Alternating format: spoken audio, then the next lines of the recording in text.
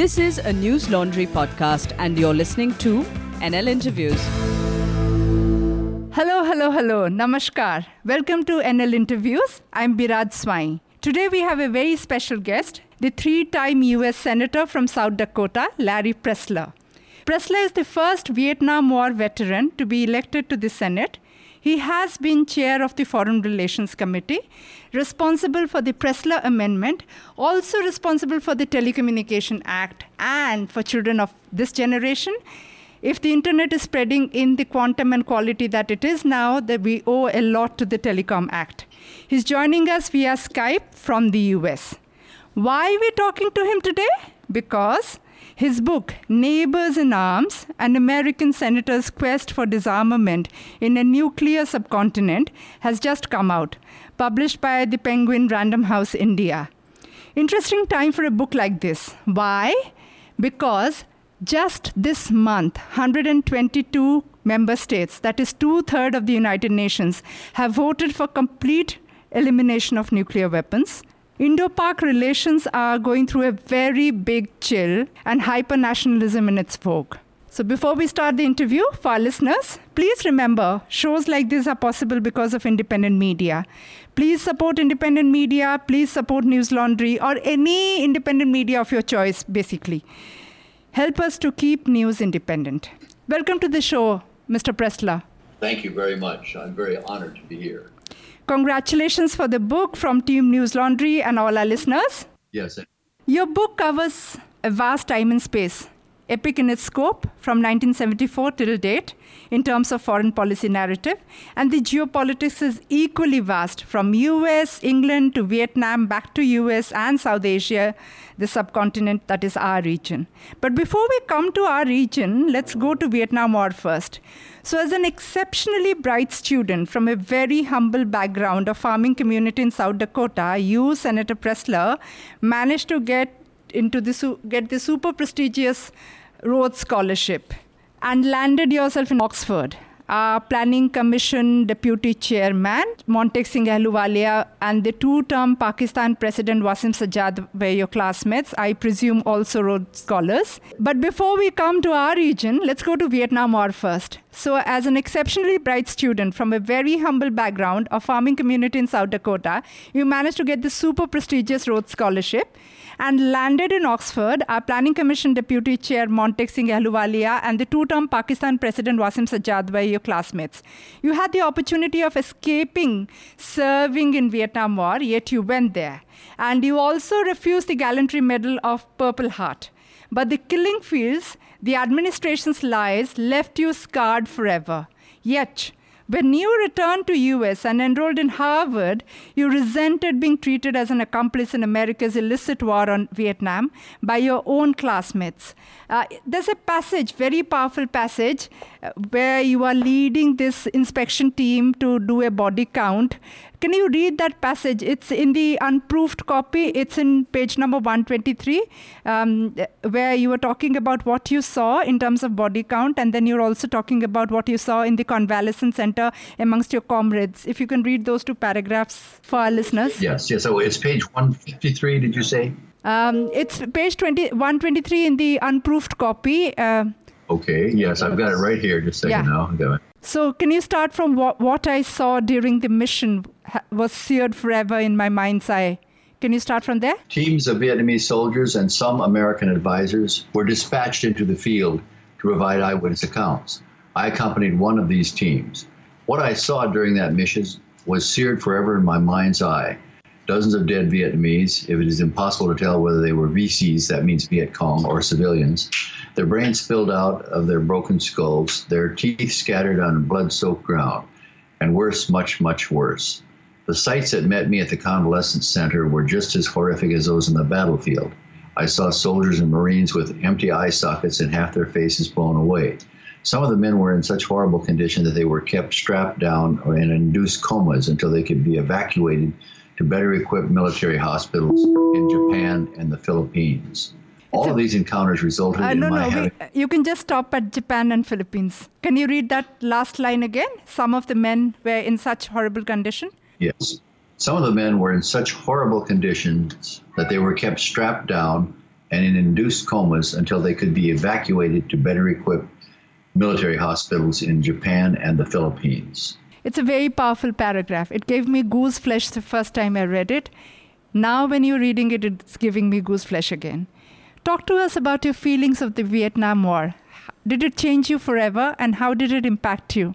Yes, I guess it did. I just had some discussions this weekend with other Vietnam veterans, and it did. It was a horrific scenes over there, and it was a war that we should not have fought, and we didn't get any results. And we fought two just like it since. By the way, we don't seem to learn from our mistakes, but it did have a long-term effect on me, and I still have some post-traumatic stress disorder. But I've come through much better than most of my colleagues. But almost everybody who went to Vietnam came back changed people. But we haven't done much. We haven't learned from our mistakes, or we don't seem to look back. Everybody's forgotten all about the Vietnam War, and we're fighting new wars that are just like it, it seems to me. You've dedicated almost 1/3 of the book, out of the 304 pages, more than 100 pages, to the military-industrial complex, or the octopus, as you'd call it. The revolving doors, the overpresence of mercenary lobbyists in Washington policy circles, the overpresence of dodgy think tanks fronting corporate agenda. You also caution us how a similar scenario is panning out in India. And your caution could not have been more timely, because right now, the think tank-driven policy making is also peaking in India. And you see think tanks practically ubiquitous everywhere, from the policy circle to the media opinion pages to many bureaucrats, ex-bureaucrats being drafted into as lobbyists. You've listed how this rise of octopus and think tanks matches the fall of public universities and civil society and faith group, and how it will shrink policy spaces and policy concerns. I could not agree more. There's so much in the book that I disagree with, but just for this military-industrial complex expose, I'm going to heavily recommend your book. Tell us, why do you think we Indians should be scared and should care about this think tank takeover of policy making in India? Yes, it's not just think tanks, it's also big law firms and consulting firms. The actor George Clooney was just in town in Washington last week and made a public statement about how small countries hire these law firms and lobbying firms and also think tanks. They give them money, but they really make our foreign policy more than the Congress or than the State Department or than the traditional avenues of formulating foreign policy. So in the formulation of foreign policy, the way it's supposed to be done, there's supposed to be congressional hearings. There's supposed to be input from the State Department's policy planning.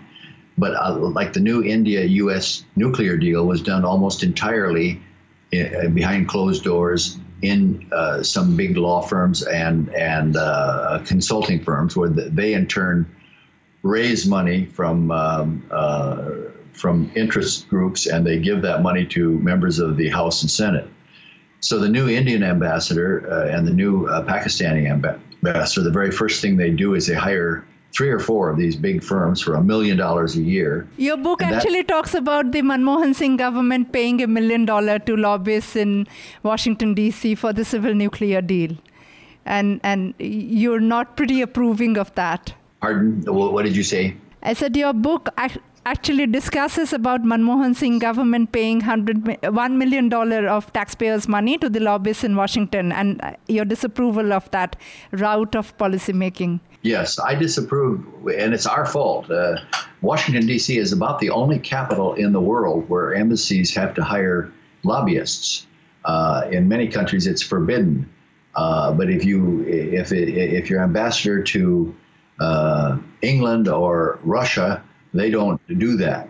But we have a sea of money in it's a form of corruption, and I'm going to support the 28th Amendment, which would revise a Supreme Court decision here that allows unlimited amounts of money to be given. But anyway, that's a problem that we have. But India, it's an impoverished nation. I'm sorry that India has to hire very expensive lobbyists to represent their cause, but each ambassador does it. It's not just one administration, but each administration does, and are doing it right now today. So you've also discussed about corruption, and as you know, in India, it's our everyday living reality. It is gnawing at the body politic of India.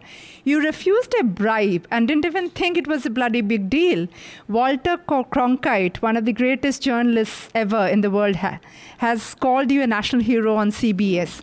Please tell our listeners why you were a national hero for Cronkite. Well, I don't really consider myself a hero, but I was once in a situation I describe in my book where I turned down a bribe and made I did all the right things about it. And I just saw the former FBI director the other day, and he still said that, and Alan Dershowitz uses me as an example in his classes and so forth, that you can say no.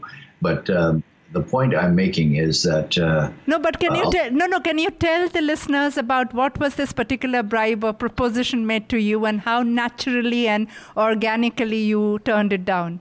I'm sure our listeners will be inspired. Yes, and this is this sounds a bit self-serving, but other people have said this. And you've written a book in first person singular, Senator Pressler. I'm sure a bit of self-serving will do. Yes, but back in those days,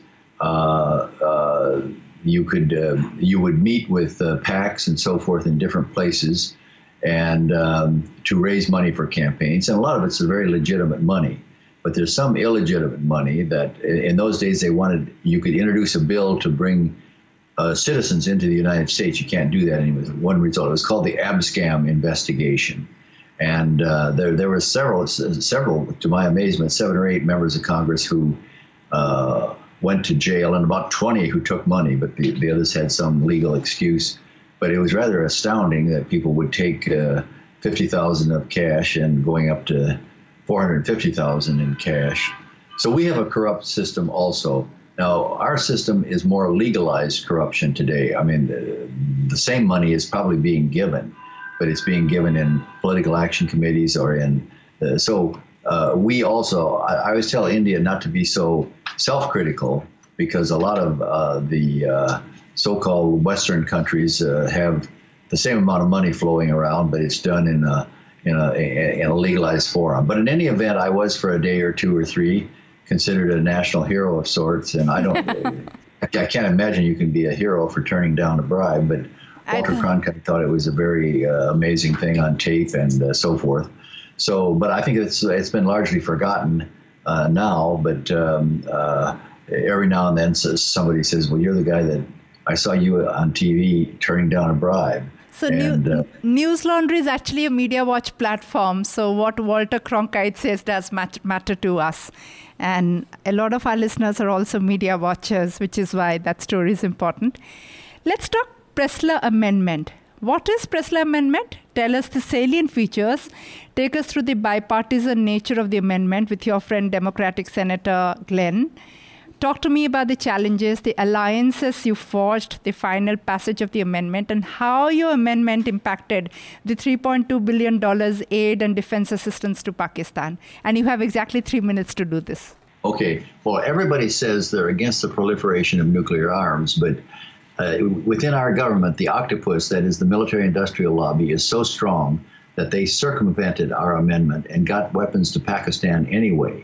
But George H.W. Bush did enforce the Pressler Amendment for several years, and it did cut off aid.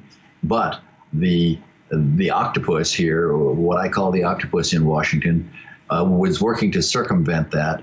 So they over there at the Pentagon, the military-industrial state, and what I call the octopus, they just keep going regardless of who's in office. And but we did slow down the spread of nuclear weapons. I believe that if we had enforced the Pressler Amendment, we would not have nuclear weapons in either Pakistan or India today.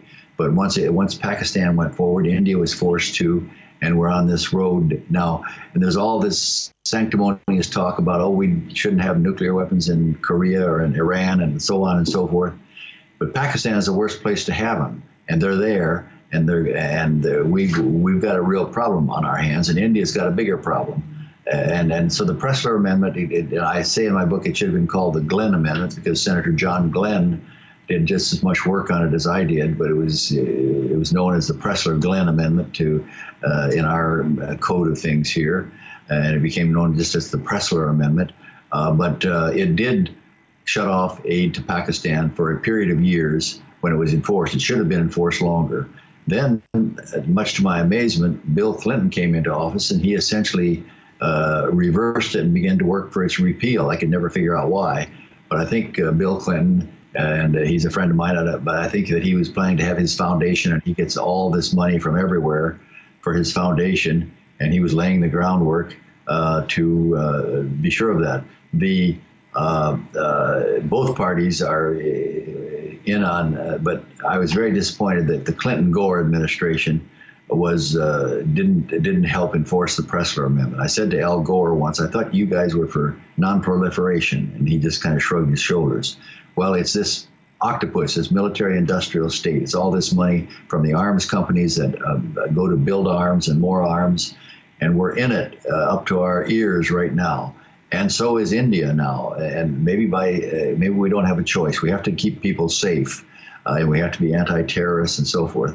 But a lot of the money that we're spending are for duplicative forms of World War II type weapons, and we have not really been against the spread of nuclear weapons. Can you tell in a few minutes the treatment Pressler Amendment got under Ronald Reagan, under Bill Clinton, and in the leadership of George W. Bush Jr.? Well, it got bad treatment because they basically circumvented. Now, there are a lot of ways you can get around.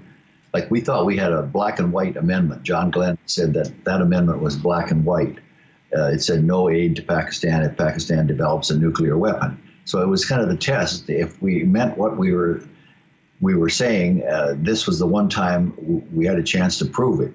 And that's why there are nuclear weapons in North Korea or Iran or you name it, all over the place, because in fact, just the opposite. The octopus wants to spread nuclear weapons, and the octopus here, our internal military industrial state, wants to sell arms all over the world and is doing so.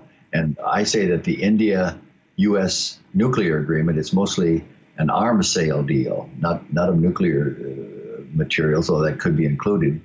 But everybody says, but it's not about food, it's not about cleaner air, it's not about prosperity for the Indian people. It's about nuclear materials, and that is very distressing to me. Now, I noticed that the Prime Minister was here in Washington just a couple of weeks ago and met with President Trump, and the subject of the India-U.S. nuclear agreement didn't seem to come up, which surprised me, but it's kind of been dropped almost, and that's because it was made in these law firms and consulting firms and not made through the normal processes in each country where it goes. We'll talk about the civil nuclear deal in detail later. You also undertook a South Asian tour to India, Pakistan, and Sri Lanka when the Vajpayee regime was in power in India. You were public hero over here. You were public enemy number one in Pakistan. Nawaz Sharif, who's also the current prime minister, said he does not have time for every Tom, Dick, and Larry. Do you want to tell us a bit about that trip and the absolutely opposing receptions you got? Yes, I got a very cool reception in Pakistan. All my meetings were canceled when I arrived there, but I had a warm reception in India. But I like both India and Pakistan, the people. But the government of Pakistan and the ISI has been duplicitous and not candid with me or with anybody. And they have not been a reliable ally of the United States. And we seem to go down the same road over and over again. And that is most unfortunate. We just don't seem to learn our lesson. So, just changing course, this is a perfect segue to another part of your book, where you call the nuclear bomb in Pakistan or in Middle East, West Asia as the Islamic bomb. Your critics will say, and I'm being the devil's advocate here, this coupling of a nuclear warhead with religion, this is very incendiary in these current times. By that logic, our warheads will be Hindu or secular bomb, and your American nuclear warheads, almost 5,000 of them, which can blow the world many times over and perhaps give a pyrotechnic show to Mars and neighboring solar systems, will be Judeo-Christian bombs. What is can you tell our listeners why are you making that provocative statement and coupling religion with nuclear warheads? What is the point being made? Well, back in the days when we started on this crusade in the late 1970s, there was talk of getting an Islamic bomb that would be passed around among the countries that were majority Islam. But in retrospect, that might have been a bit unfair to base it, but those countries were working together, and Pakistan sold themselves. They said we need to have the bomb because we would be an Islamic state with the bomb, and they felt strongly. So that is what, of course, now everything has changed, and there's enough nuclear bombs around to do almost anything. I would like to, in the future, write a novel about how some of the nuclear materials in Pakistan could be carried out in a pickup truck, certainly to India, but also they could be taken. I have this one scenario where they could be taken to Vietnam and then shipped in a shoe. They ship all those shoes from Vietnam. They sell them in the U.S. and sneak it on one of those ships. But there could be a lot of nuclear bombs distributed. They're not that big, and the small ones can be carried in a pickup truck. And I'm just very worried about the consistent attitude of the Pakistani government to keeping their commitments. They have been duplicitous, dishonest, and they're not a reliable ally of the United States. And we keep going back to them with more arms, thinking we're going to persuade them. Ambassador Haqqani has written a book about how the American ambassador used to come in with a list of weapons to the Pakistani president, promising them these weapons if they would do X and Y, and they never did X and Y. But you do think coupling this religion with warhead is not the best thing to do in our current times, right?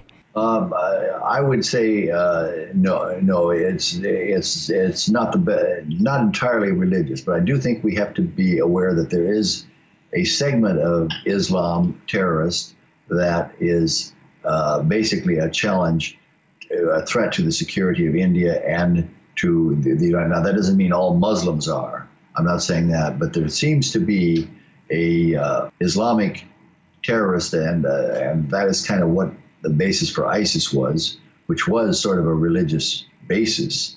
But I certainly wouldn't hold that accountable to all Muslims. We have a lot of Muslims living in the United States. And you do understand when the postscript of geopolitics will be written, American contribution to Islamic terror will also be written about and is being currently written about. You have been pretty openly critical about the military-industrial complex long shadow on policy making. So I presume your critique will also extend to the American contribution to their deepening democracy, their failed deepening democracy project, and the unleashing of terror that's happened, including the Islamic terror, and their contribution, their authorship into that, right? Yes. Well, in my book, I'm critical of my home government first, in that we're sort of abandoning the way we make policy.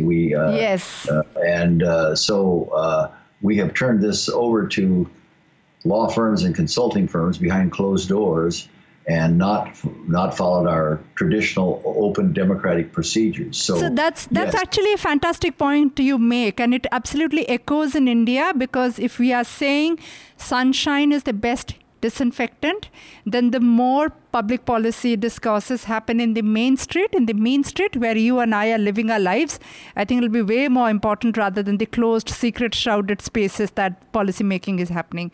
So I think that's a great takeaway from your book. Let's change course. Okay. Let's go back to the civil nuclear deal that you're a big supporter of, the Indo-US civil nuclear deal. You have shared your travels across the Indian subcontinent, your pain at looking at the inaccess to electricity by many Indians and the absolute inaccess. Even there was a power cut in Infosys when you were the board member of Infosys. You talk about that. So I come from, my home state is Orissa, which is an eastern Indian state, and it's one of the poorest states. It has it is an electricity surplus state with the lowest per capita electricity access. But in the run-up to the 2015 Paris COP, the climate change summit, Amartya Sen wrote a stinging piece about why people should not be, especially nuclear lobbyists, should not be allowed to reinvent nuclear as a clean energy source, considering the kind of tragedies we have seen in Chernobyl and TEPCO. And one of the things that Indian civil nuclear deal has been criticized for, other than the shrouded secrecy and not having public policy conversation around it, has been the absolutely diluted safeguards. You and I are talking at a time, this is the 33rd anniversary of the largest industrial disaster in the entire world, completely man-made, the Bhopal gas tragedy, which killed 25,000 people.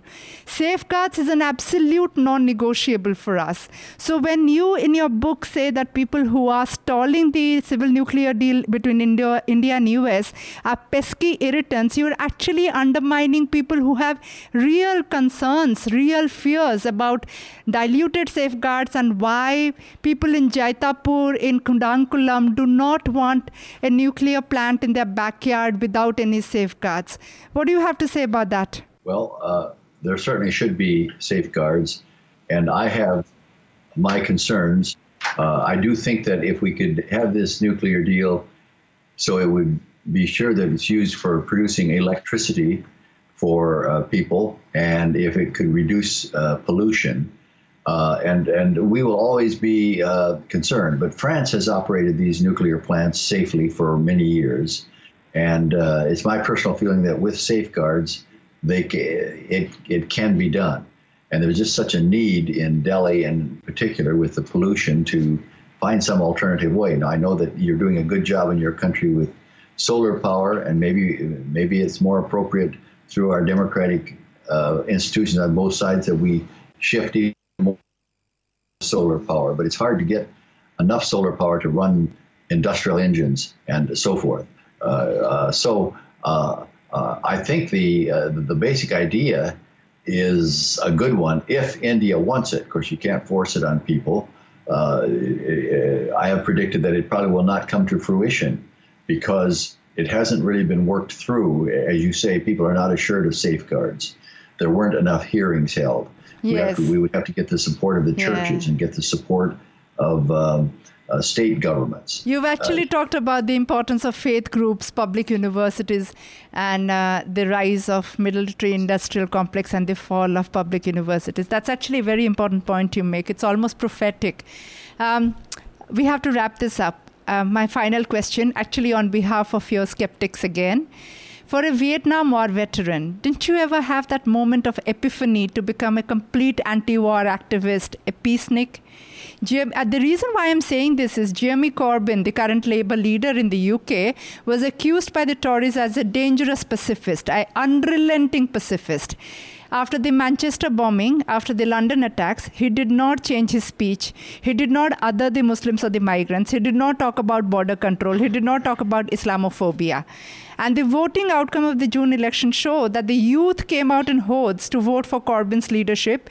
That pacifism, dangerous pacifism, unrelenting pacifism, has a chance in this world of hate and wars.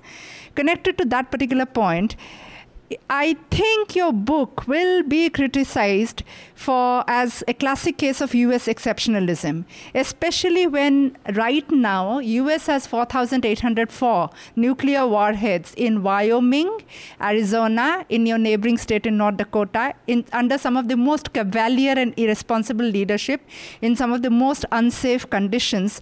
We have a fantastic, inspirational US lawmaker like you dedicating his energy, time, and 3-term Senate to disarm our subcontinent instead of disarming his own home country. So my final question on behalf of your critics would be, why aren't you a dangerous, unrelenting pacifist like Corbyn? And why were you focused on denuclearizing our part of the world instead of your own country? Okay, well, a very good question. Actually, my voting record, I was one that was quite critical of the continued military buildup. But I'm not a pacifist in the sense that I believe we do have real threats in terror and so forth. But the way we go about fighting that are not so good. There's a lot of misunderstanding. But our country has the responsibility has fallen to it to keep a certain semblance of world order, and that is not fun. Now, in looking back in history, everybody has made a saint of John F. Kennedy, but John F. Kennedy is the one who ordered the assassination of the president of Vietnam, took him in one of the U.S. tanks and shot him. John F. Kennedy ordered the huge missile buildup, and he ordered the big buildup in Vietnam, and there wasn't any indication that he would have ever done anything other than build it up more. So the point I'm making is that our country has been in a war mode.